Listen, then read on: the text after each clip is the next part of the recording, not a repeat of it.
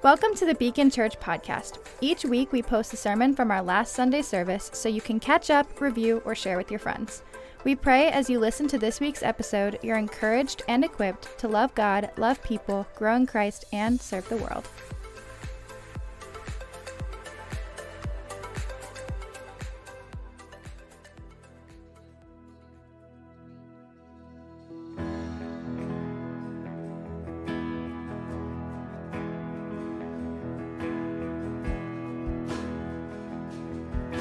Sing Man of Sorrows.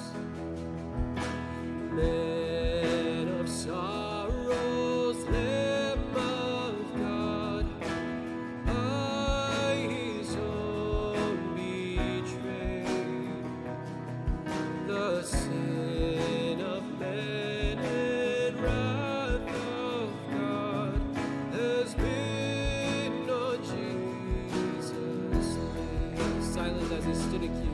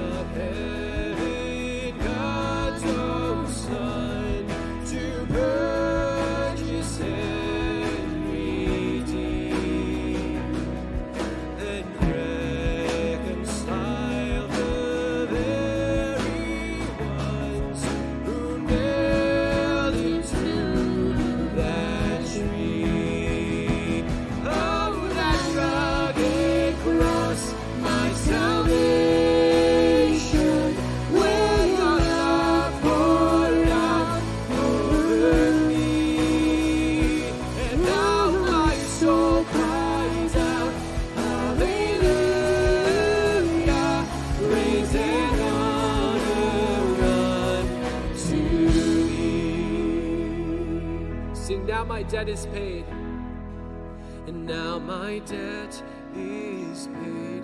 It is paid in full by the precious blood that my Jesus spilled. Now the curse of sin has no hold on me. Whom the Son sets free, oh, is free indeed. Sing it out. Now my debt is paid. It is paid in full by the precious blood that my Jesus spilled. Now the curse of sin has no hold on me. Whom the Son sets free, oh, is free indeed. Oh, that rugged cross, my salvation, where your love poured out over me. And now my soul cries out, hallelujah, risen honor unto thee.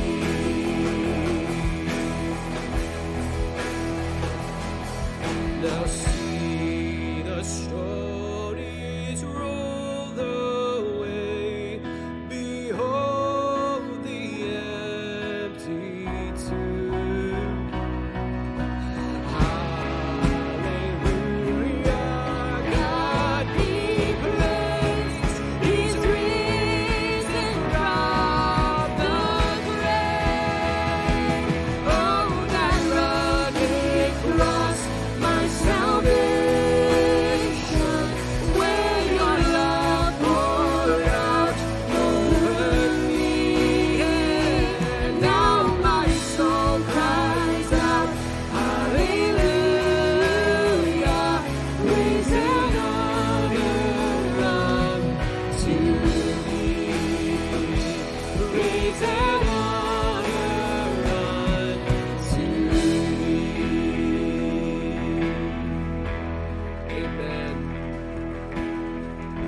guys can be seated.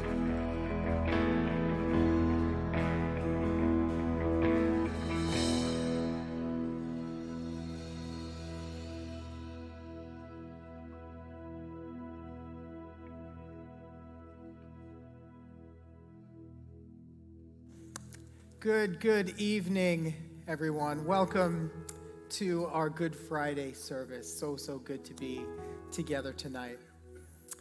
You know, the days leading up to Good Friday and then Easter that follows it, it surely tells a story. But it's not a story that began on Good Friday or even that began during Holy Week. In fact, the story begins with a God out of an overflow of love creating a good world.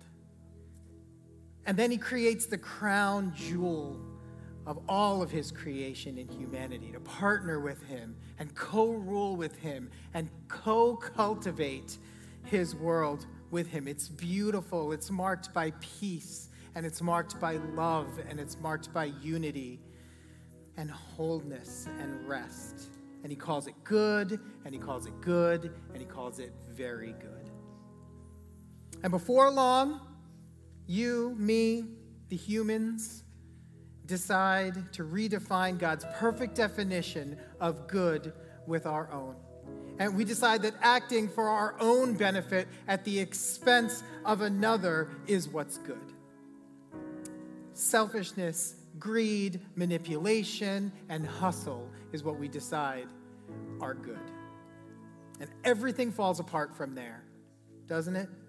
Every problem in human history, every problem in our nation, in our communities, in our families, and within ourselves, it all stems from the decision that our own good is what's good. And so God articulates a law. He articulates the law to show us the good world that he intends. Worship God, rest and depend on him. Love people, value life, value truth. Be loyal to your family.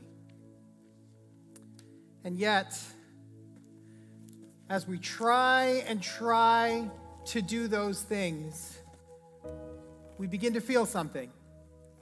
Paul, the author of Romans, in chapter 3, verse 20 says, "No one will be declared righteous in God's sight by the works of the law. Rather, through the law, we become conscious of our sin. Because though we try and we try and we try, we invariably miss the mark."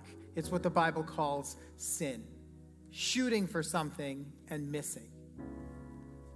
And so we find ourselves feeling forsaken.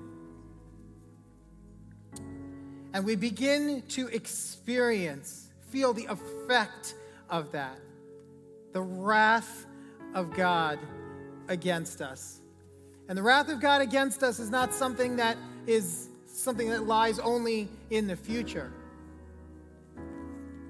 Paul, in Romans chapter 1, says it like this. He says, "But God shows his anger from heaven against all sinful, wicked people who suppress the truth by their wickedness. They know the truth about God because he has made it obvious to them. For ever since the world was created, people have seen the earth and the sky. Through everything God made, they can clearly see his invisible qualities, his eternal power and divine nature. So they have no excuse for not knowing God." And then in chapter 1, verse 26, he says, "So God abandoned them to do whatever shameful things their heart desired." God's wrath against us is not just something that is to come, but a loving God says, "I am here. I'm making my presence available to you. I'm making an awareness of my presence available to you. But if you choose not to come to me, I will allow you to destroy yourselves." And we experience that. We feel that as a society. We feel that even as a person. Left to our own devices, we will destroy ourselves. And it leaves us feeling shame.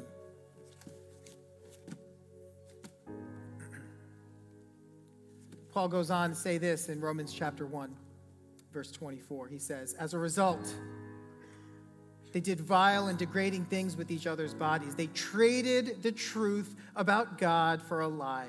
Since they thought it foolish to acknowledge God, he abandoned them to their foolish thinking and let them do things that would never be done. He goes on in chapter 3, verse 10. He says, no one is righteous, not even one. No one is truly wise. No one is seeking God. All have turned away. All have become useless. The truth about God, that he is good, that he is kind, that he is loving, and he has created us to live in the fullness of that, gets replaced with a feeling that we are useless, that we will always be useless. And we believe that line. We begin to believe that there's no hope, and we begin to feel crushed by the weight of being forsaken and God's wrath and the shame that we experience. And as we start to feel the weight of that on our backs, it feels like a type of bondage. It feels like we're slave to it. Paul goes on and writes like this in Romans chapter 7:21. He says, I have discovered this principle of life, that when I want to do what's right, I inevitably do what is wrong. I love God's law with all my heart, but there's another power within me that's at war within my mind. This power makes me slave to the sin that is still within me. Oh, what a miserable person I am. Who will free me from this life that is dominated by sin and death? The weight of that crisis, it feels like bondage. Paul describes it as a power that is over us. The idea of bondage and slavery is this idea of being stuck, right? There's no vision for a future. There's no vision for a way out. There's no vision for freedom from it. And it leaves us feeling dark and empty. The weight of this continues to pour over us. Romans chapter 1, verse 21. Yes, they knew God, but they wouldn't worship him as God or even give him thanks. And they began to think up foolish ideas of what God was like. As a result, their minds became dark and confused. Chapter 1, verse 29. Their lives became full of every kind of wickedness, sin, greed, hate, envy, murder, quarreling, deception, malicious behavior, and gossip. They're backstabbers, haters of God, insolent, proud, and boastful. They invent new ways of sinning and they disobey their parents. They refuse to understand, break their promises. They're heartless. They have no mercy. They know God's justice requires that those who do these things deserve to die, and yet they do them anyway. Worse yet, they encourage others to do the same. There is a profound darkness and emptiness in this, that I must bring benefit to myself at all costs. It's my money, it's my future, it's my tribe at the expense of another. And it's never, ever enough. And we begin to feel nearly crushed by the weight of it. And that darkness and that emptiness is what death actually feels like. Paul writes famously in chapter 6, verse 23, for the wages of sin is death, but the free gift of God is eternal life through Christ Jesus, our Lord. The wrath of God that lets us experience the natural consequences of our rebellion leaves us separated from God, our backs turned to a God who created us for love and goodness and kindness and unity and wholeness. And we run from who we were meant to be. It's death. It's a spiritual death. And it leaves us in a condition that we don't want to be in. It leaves us condemned. Romans chapter 5. But there is a great difference between Adam's sin and God's gracious gift. For the sin of this one man, Adam, brought death to many, but even greater is God's wonderful grace and his gift of forgiveness to many through this other man, Jesus Christ. And the result of God's gracious gift is very different from the result of that one man's sin. For Adam's sin led to condemnation, but God's free gift leads to our being made right with God, even though we are guilty of many sins. For the sin of this one man, Adam, caused death to rule over many, but even greater is God's wonderful grace and his gift of righteousness. For all who receive it will live in triumph over sin and death through this one man, Jesus Christ.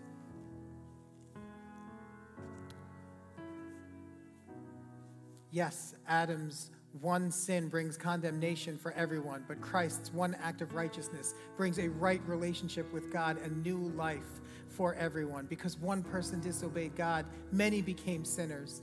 But because one other person obeyed God, many will become righteous. And we start to think of the weight of all of these things piling up upon us. The weight of what it means to feel forsaken, to feel God's wrath against us, to live in a place of shame, to feel enslaved by it, darkened and empty, to experience death and this condition of feeling condemned. It is heavy. It is weighty. And though it is a part of this story, it is not the end of this story. And so I'd love for us, you can stay seated, to just take a moment and reflect upon the weight of these things that have found themselves on our backs and on the backs of all of humanity as we sing this next song together.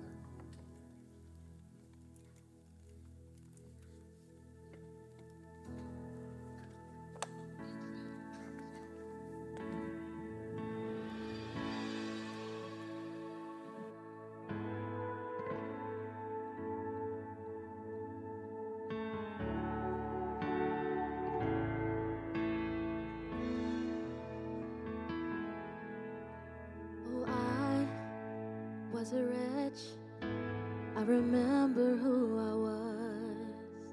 I was lost, I was blind, I was running out of time. Sin separated, the breach was far too wide. But from the far side of the chasm, you held me in your sight. So you made a way across the great divide, left behind heaven's throne to build it here inside. And there at the cross, you paid the debt I owed, broke my chains and freed my soul. For the first time I had hope. Thank you, Jesus, for the blood applied. Thank you, Jesus, it has washed me white. Thank you, Jesus, you have saved my life and brought me from the darkness into glorious light. Oh, so you took my place, laid inside my tomb of sin. You were buried for 3 days, but then you walked right out again. And now death has no sting, and life has no end. For I have been transformed by the blood of the Lamb. Thank you, Jesus, for the blood applied. Thank you, Jesus, it has washed me white.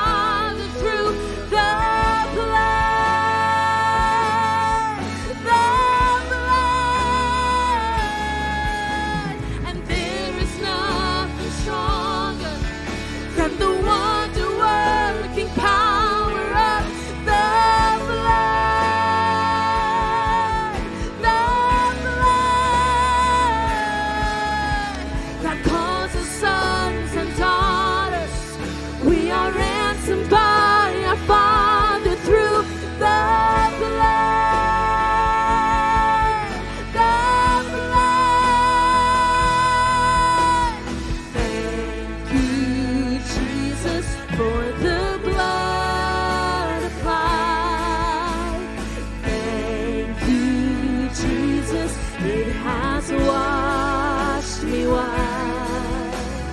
Thank you, Jesus, you have saved my life.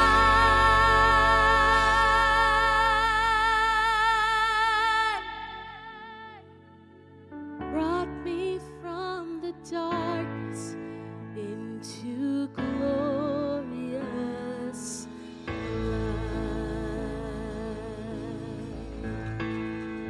glory to his name. Glory to his name. There to my heart was the blood applied. Glory to his name.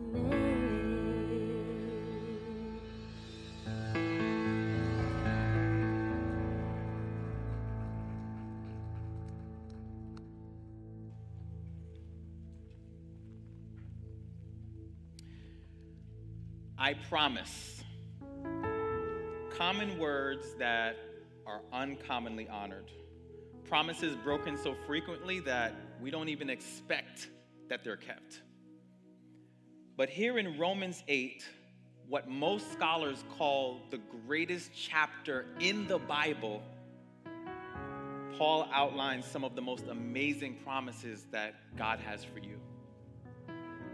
At first, we were condemned. We were guilty and full of all the shame. But in Romans 8, verses 1 and 2, we read, "Therefore there is now no condemnation for those who are in Christ Jesus. And because you belong to him, the power of the life-giving Spirit has freed you from the power of sin that leads to death."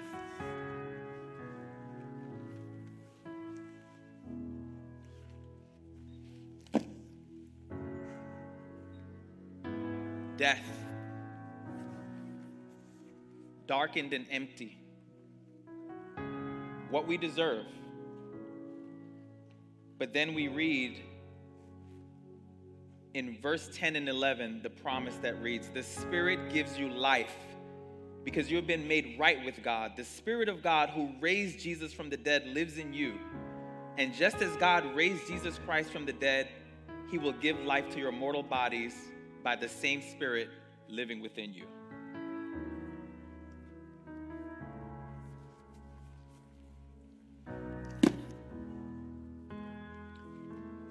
And then, of course, bondage, bound.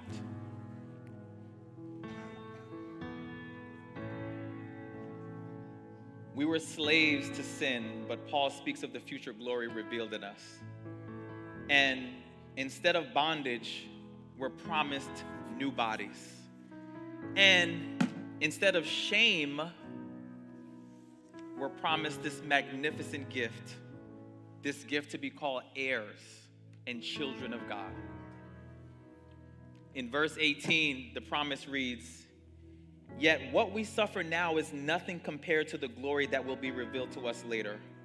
For all creation is waiting eagerly for that day when God will reveal who his children really are. We have been freed from death and decay. And for we long for our bodies to be released from sin and suffering. We too wait with eager hope for the day when God will give us our full rights as his adopted children, including new bodies that he has promised us." God's wrath against us.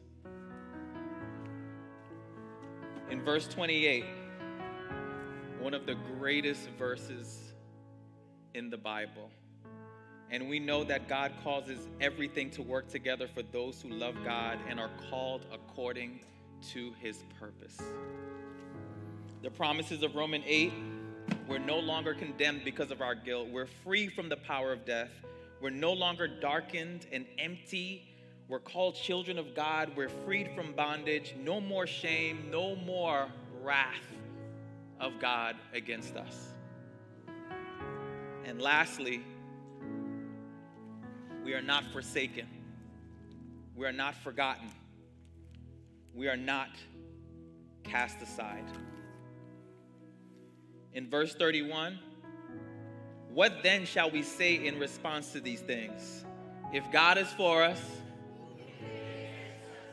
the promise in 38 continues to read, and I'm convinced that nothing can ever separate us from God's love. Neither death, nor life, nor angels, nor demons, neither our fears for today, nor our worries for tomorrow. Not even the powers of hell can separate us from God's love. No power in the sky above or below. Indeed, nothing in all creation can separate us from the love of God that is revealed in our Lord and Savior, Jesus Christ.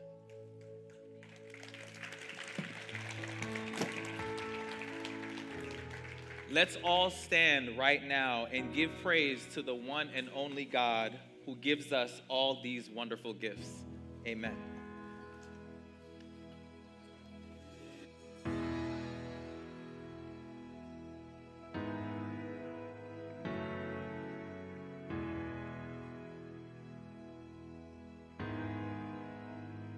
I cast my mind to Calvary, where Jesus bled and died for me. I see his wounds, his hands, his feet, my Savior on that cursed tree. His body bound and drenched in tears, they laid him down in Joseph's tomb, the entrance sealed by heavy stone, Messiah still and all alone. Oh, praise the name of the Lord our God. Oh, praise his name forevermore. For endless days we will sing your praise. Oh Lord our God. Yeah. Then on the third, at break of dawn, sing it out. The Son of Heaven rose again. Oh, trample death, where is your sting? The angels roar for Christ the King. Hallelujah! Sing it out, oh, praise the name. Oh, praise the name of the Lord our God. Oh, praise his name forevermore. For endless days we will sing your praise. Oh Lord our God.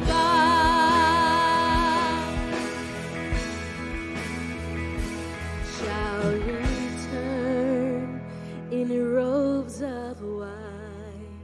The blazing sun shall pierce the night, and we will rise, yes, among the saints. My gaze transfixed on Jesus' face. Oh, I can't wait for that day, church.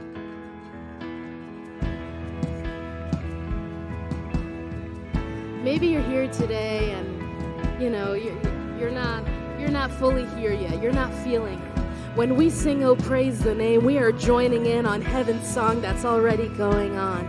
So I pray, and if you're comfortable, would you close your eyes, hold your hands out in front of you, just as an outward physical expression of saying, God, I'm here.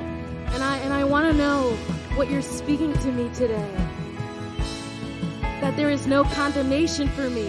There is no shame. There is life to my body. I have the power of the living God living within me. There is no shame. There is no guilt. I am no longer condemned because of the blood of Jesus. And so we sing it out. We sing it out, church. We praise the name. Oh, praise the name of the Lord our God. Oh, praise the name forevermore. For endless days we will sing your praise. Oh, Lord our God. Oh, praise the name of the Lord our God. Oh, praise his name forevermore. For endless days we will sing your praise. Oh, Lord our God. Oh, Lord our God. Come on and give a shout of praise to our King. Amen. Hallelujah.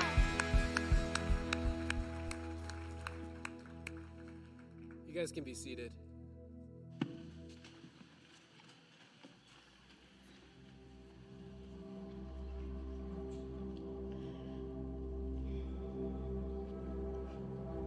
Good Friday.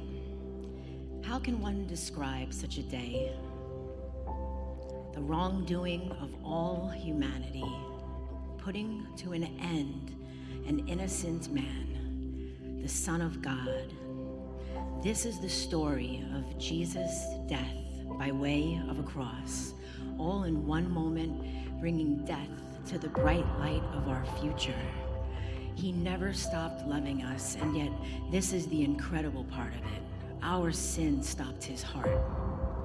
Our sin drove the nails firmly in the hands of God. All along, these were the plans. We told ourselves that we were in control, and this was deemed sufficient for all of us.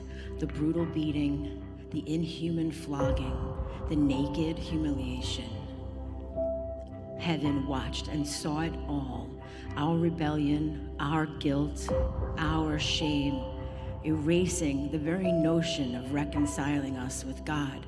Our sin and our debt, overcoming Jesus. Here is our King, obliterated. The enemy laughing, his plans unstoppable. There's no longer the sound of freedom rising. Now God's people are utterly broken. Behold the chains of mortality. Yes, this is what is true. We had heard the stories of old. The lost are found, the blind can see, the weak are made strong. But now we are witnesses to this reality. God is dead. We had almost believed there is a way of redemption. There is a life of fulfillment. There is a peace beyond understanding. Now we know better. For us, we can say that God is encapsulated in this one realization. The single greatest sacrifice in human history is finished. How clearly we can see it. So what's so good about Good Friday? Just one thing. That the blood of Jesus can reverse the curse of sin and raise the dead to life. How clearly we can see it is finished. The single greatest sacrifice in human history, encapsulated in this one realization. We can say that God is for us. Now we know better. There is a peace beyond understanding. There is a life of fulfillment. There is a way of redemption. We had almost believed God is dead. But now we are witnesses to this reality. The weak are made strong. The blind can see. The lost are found. We had heard the stories of old. Yes, this is what is true. The chains of mortality utterly broken. Behold, freedom rising. Now God's people are unstoppable. There's no longer the sound of the enemy laughing, his plans obliterated. Here is our King, Jesus, overcoming our sin and our debt, reconciling us with God, erasing the very notion of our rebellion, our guilt, and our shame. Heaven watched and saw it all. The naked humiliation, the inhuman flogging, the brutal beating, and this was deemed sufficient for all of us. We told ourselves that we were in control. All along, these were the plans firmly in the hands of God. Our sin drove the nails. Our sin stopped his heart. And yet, this is the incredible part of it. He never stopped loving us. The bright light of our future all in one moment, bringing death to death by way of a cross. This is the story of Jesus, the Son of God, an innocent man, putting to an end the wrongdoing of all humanity. How can one describe such a day? Good Friday.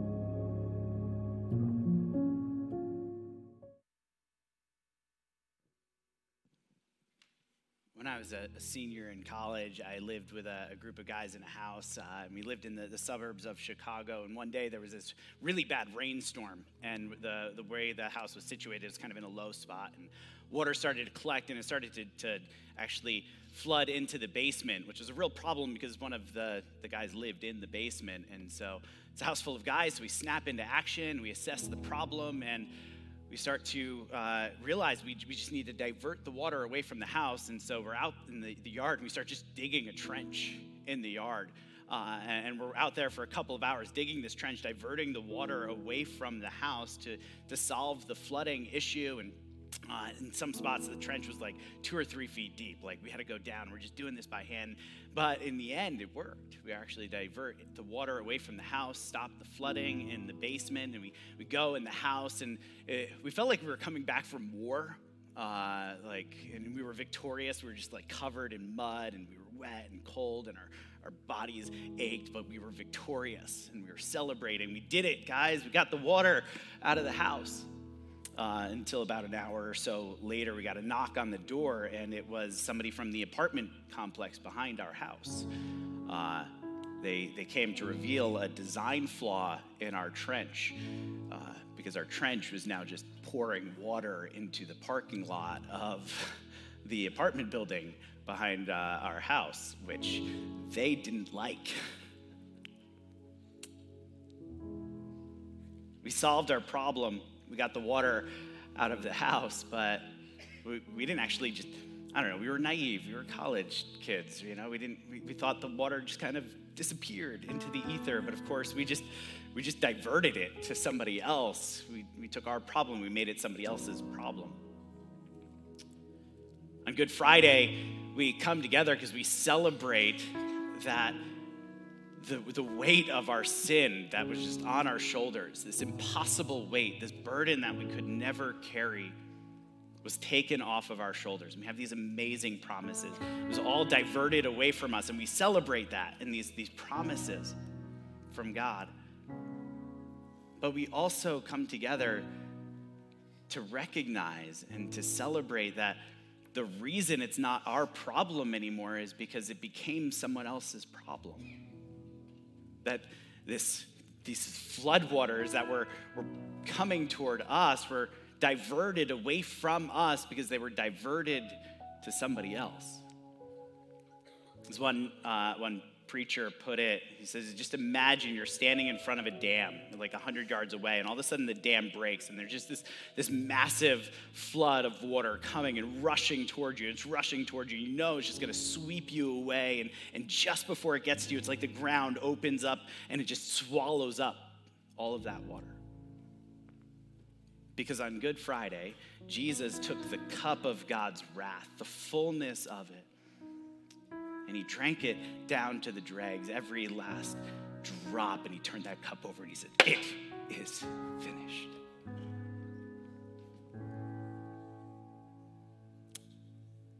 In just a moment, we're going to have the opportunity to celebrate the Lord's Supper. And as we do, the band is going to play a song. We're going to do it a little differently, and we're going to invite you guys, as the band is playing, to come forward and to come and grab the elements and to take them back to your seat. And you can take them at any point during this song. But as you are there and just reflecting, what I want you to do is to not reflect on your sin. We've done that already tonight. To not necessarily even reflect on the promises of God, because we've had a chance to do that. What I want you to reflect on is I want you to reflect on the beauty of a Savior who diverted all of this away from us to him. See, we didn't dig the trench that landed on him. He dug the trench so it would land on himself, and not because he had to, because he wanted to, because he loves you. When Jesus tells his disciples to eat this meal, this Lord's Supper, and he tells them to do this in remembrance of something, he doesn't say do this in remembrance of your sin, although it's good for us to remember our sin. He doesn't even say do this in remembrance of the promises that I've made for you, although that's good too. He says do it in remembrance of me. As the band plays this next song, and as you come up and you receive the elements, I want you to picture him, to set your mind, fix your mind on the beauty and the glory of our Savior, who took the full wrath, the full condemnation, the death, the shame, the bondage, the darkness for you. He let it fall on his body.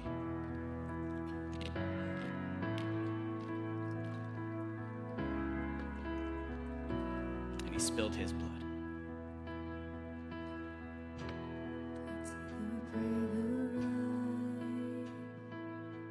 Broken for all my sin, your body crucified to make me whole again. I will recall the cup poured out in sacrifice to trade the sinners in for your new covenant. Hallelujah, I'll live my life in remembrance.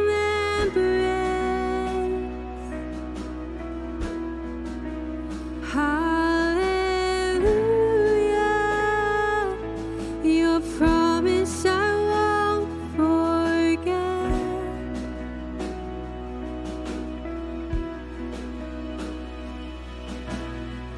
I walk salvation's road with fear and trembling. Your way born as my own, as Christ is formed in me. Hallelujah, I live my life in remembrance. Hallelujah, your promise I won't forget.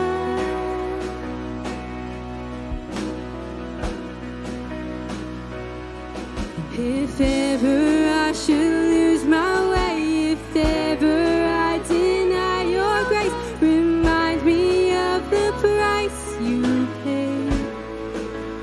Hallelujah,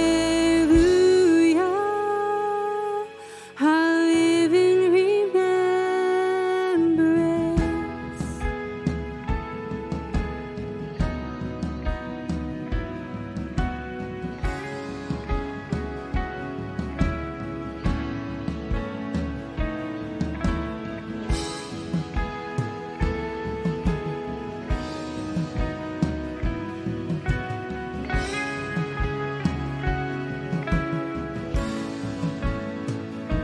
You've been so, so good to me. You've been so, so good to me. Oh, to think where I would be if not for you, if not for you. You've been so, so good to me. You've been so, so good to me.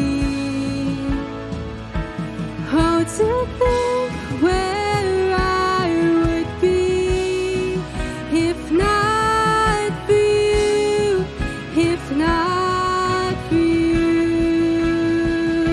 You've been so, so good to me. You've been so, so good to me. Oh, to think where I would be if not for you, if not for you. As far as heights reach from the depths, as far as east is from the west, so far your grace has carried me. Until I see you face to face, until at last I've won my race, remind me you're not finished yet. Hallelujah,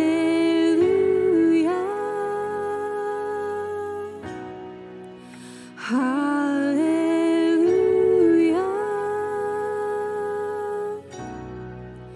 hallelujah,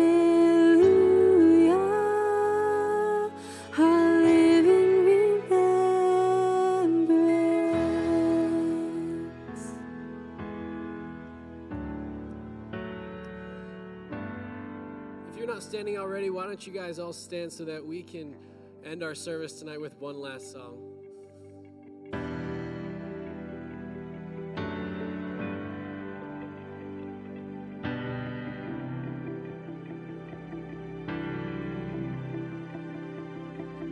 There's a place where mercy reigns and never dies.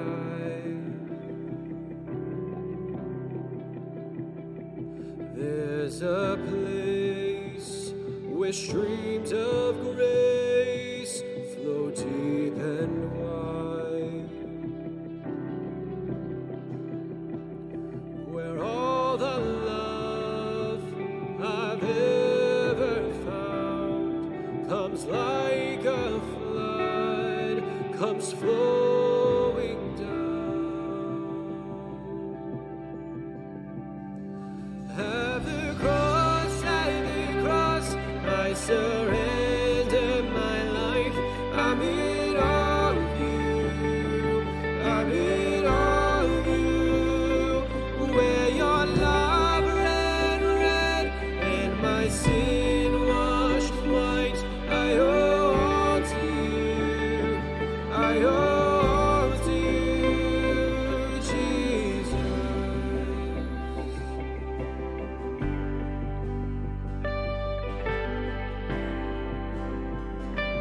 There's a place where sin and shame are powerless,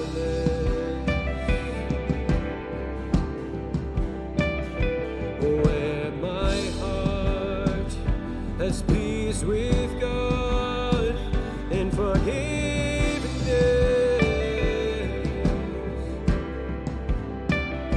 where all the love I've ever found comes like a flood, comes flowing down.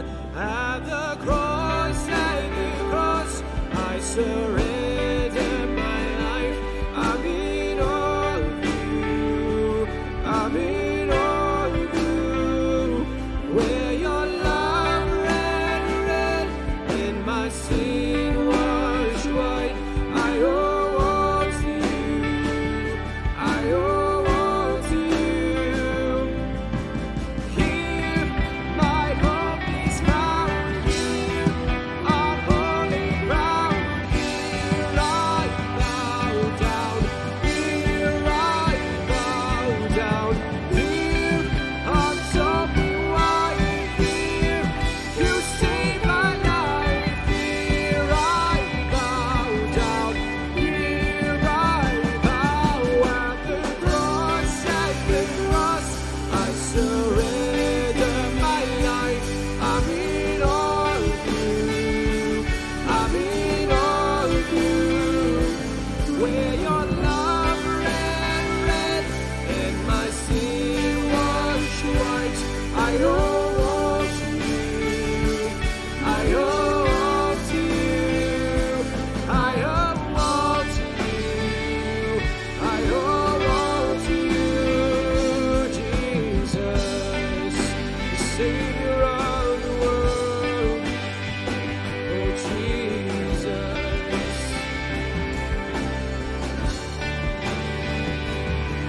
Your love ran red. Your love ran red.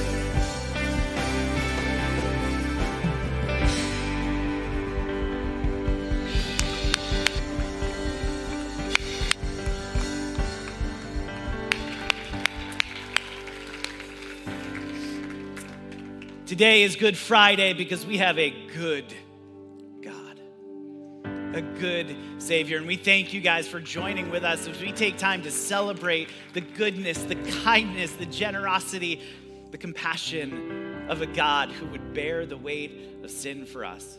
And we invite you back on Sunday as we take in his goodness and we add to it his greatness. To take all of this stuff right over here and get rid of it for good. We'll see you guys on Sunday morning. God bless.